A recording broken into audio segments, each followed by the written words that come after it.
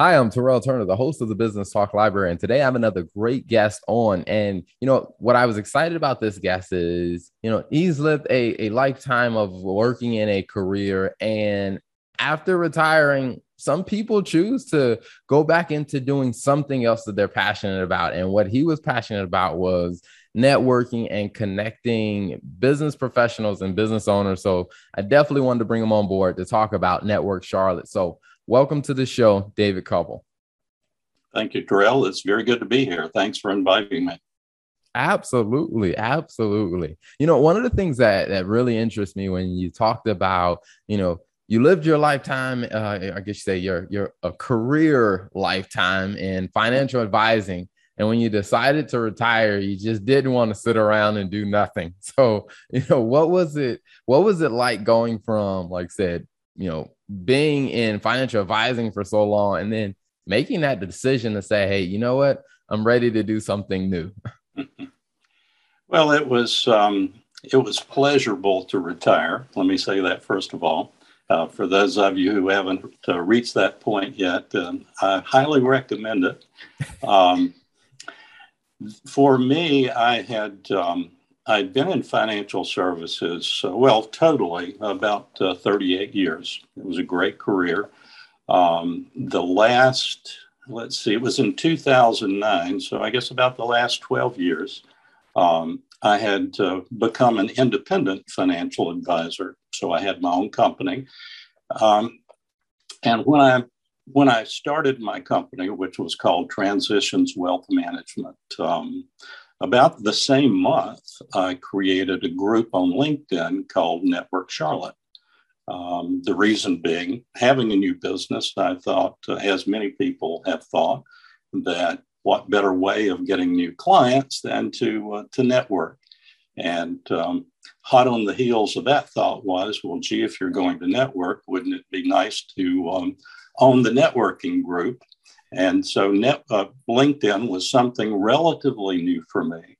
And I started the group the same month I opened my business, and started with about 1,000 connections. And I checked earlier this morning, we're currently standing at 51,100 members. So it's obviously a lot of people have a passion about networking.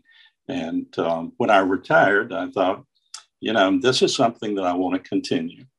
And it was certainly good for me while I was in business. And I think it serves a lot of people in the area.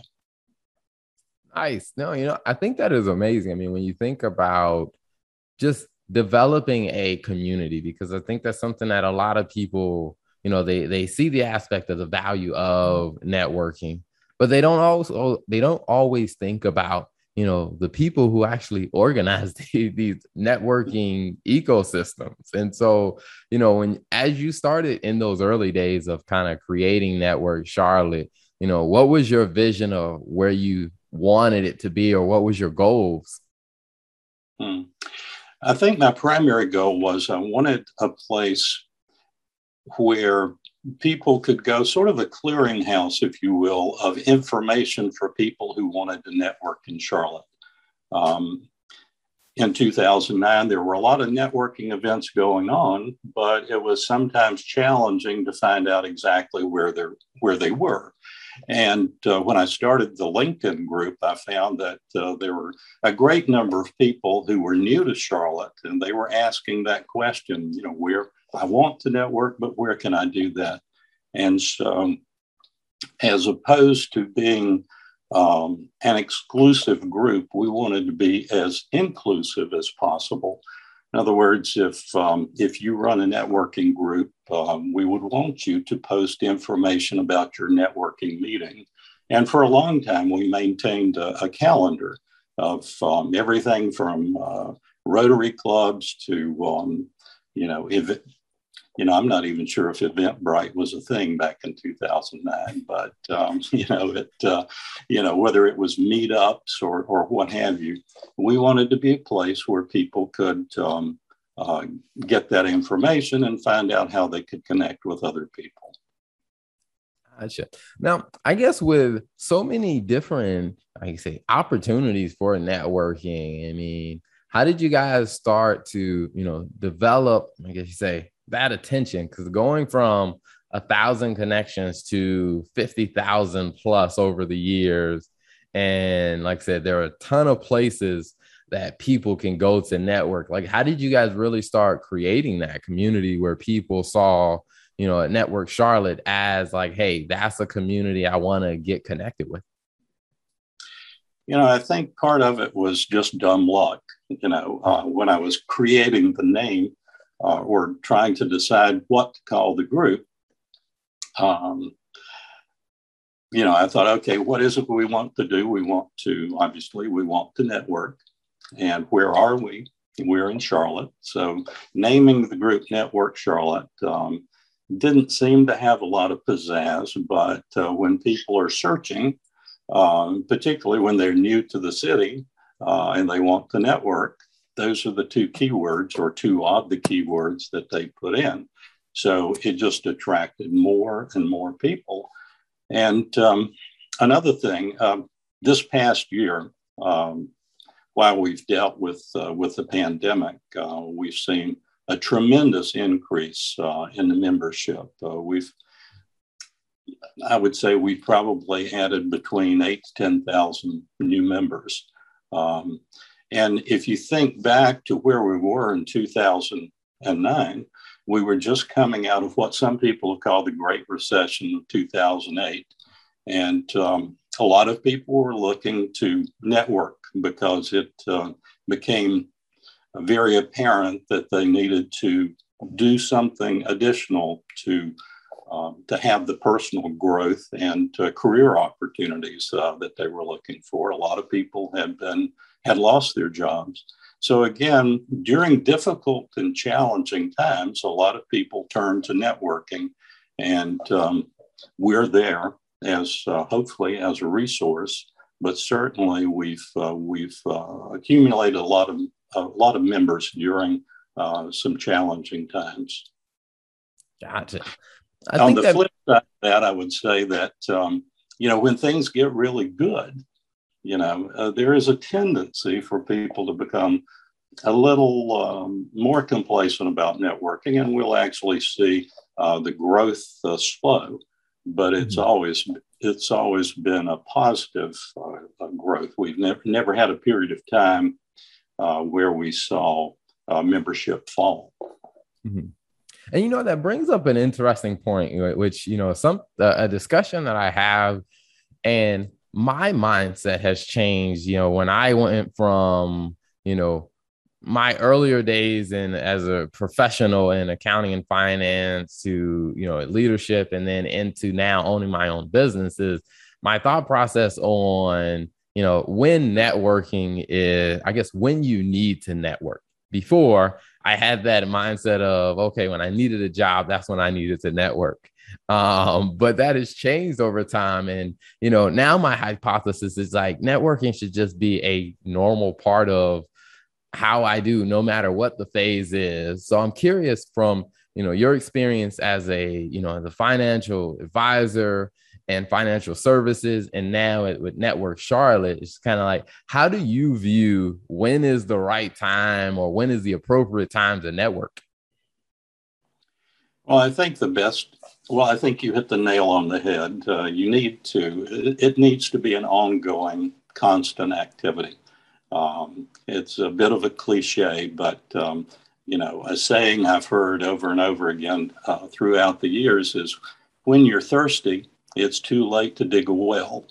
So don't wait until you need your network to start trying to build your network. And after all, I think sometimes networking as a buzzword is overused. But really what we're doing is building relationships with people in our community. And the more, in my opinion, the more diverse that community can be, the better your chances of success, whether you're looking for advancement in your career, whether you're looking for a new job. It's good to on the one hand, be part of a group of like-minded people, but like-minded in terms of being interested in networking, not like-minded in terms of just like your very close social circle. You need to spread out and get input, from people who are not like you. Mm-hmm.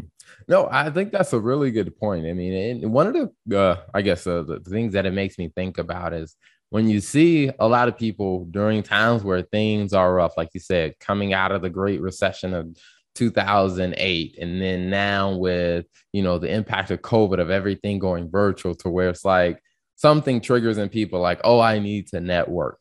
Like, I guess, have you seen any reason why people are a little apprehensive to network, or why they become more casual or more complacent about networking when times are good?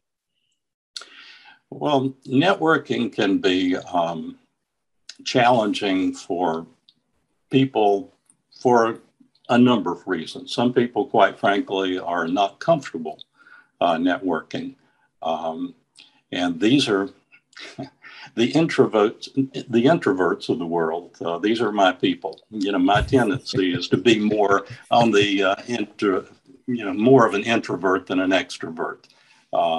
So if people listening take anything away, take heart. If you're an introvert, you can do it, and you can build something from it. But sometimes it's, even for extroverts, it's just not. It's not the easiest thing to do. It might not even be the thing that you prefer to do. It might be a lot easier to stay at home and watch your favorite program on TV, or go out, for a nice dinner with your significant other.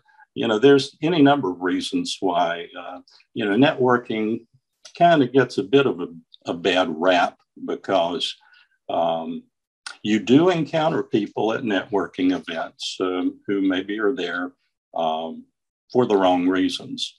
For example, if I'm a salesperson and I know I have to sell 500 widgets this month, going to a networking event might seem like the opportunity to find 10 additional customers. Well, that's really, in my opinion, not why you should be there. Your reason for being there is to establish relationships. And if you help enough people, then you will find people willing to help you. And it takes time. But, again, networking events attract both those people who want to collect business cards, and those people who want to close their next deal, as well as those who are there to build a relationship. So it's anytime you're dealing with a large group of people, there are some challenges. No, that one I definitely completely understand. And, something you said that was very interesting is you mentioned about being an introvert. Like, how long did it take you to accept and embrace, being an introvert? I guess I've realized that, since I was a very young person, that, my batteries get charged by quiet time, as opposed to jumping in, with a group of people as a default setting, if you will. But something I've learned over the years is that you can learn from those extroverts, that you can, in fact, recharge your batteries by jumping in with a group of people. You just have to have the right mindset. And I guess I would sum that up. The right mindset, that is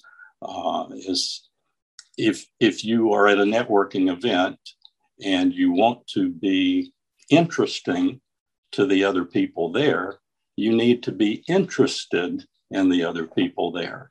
And that takes a lot of the pressure off, that you don't have to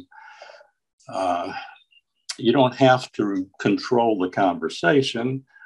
Being a good listener is a very valuable asset when you go to a networking event. No, I think that is amazing. I mean, it reminds me of a line of from one of my favorite books of How to Win Friends and Influence People that I found years ago is that, the more I spent time being interested in other people, the more interesting they found me to be. Well, I think that if a person goes to a networking event and does what you're doing naturally here on your show, and that is ask questions, about other people. And because people do love to talk about themselves. So that is key to being, I think, successful in a networking setting. Awesome. So now, speaking of Network Charlotte, when people, when they're looking at Network Charlotte and they say, okay, all right, I want to understand, like, how can I get engaged with the different events or the different webinars or Zooms, or, how does Network Charlotte host events and how can people find out about them? Well, the best way, there are two ways. First of all, join our LinkedIn group. And although I will say this, that we are on Facebook, we're on Twitter, we're on Instagram, we're on a number of platforms, but LinkedIn is sort of our flagship presence. It's definitely where we have the largest membership.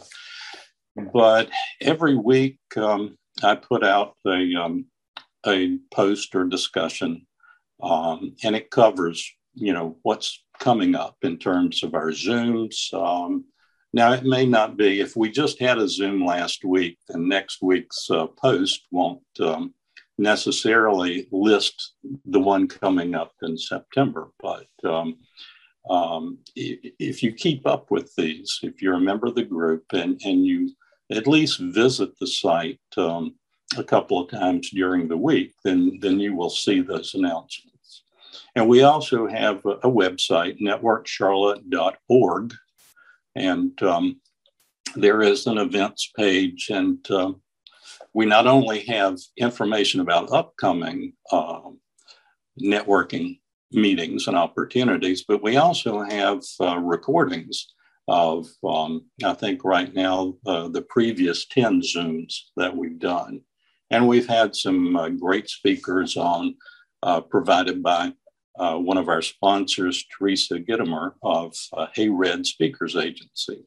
And so she's found some very informative and entertaining speakers for us during the Zooms.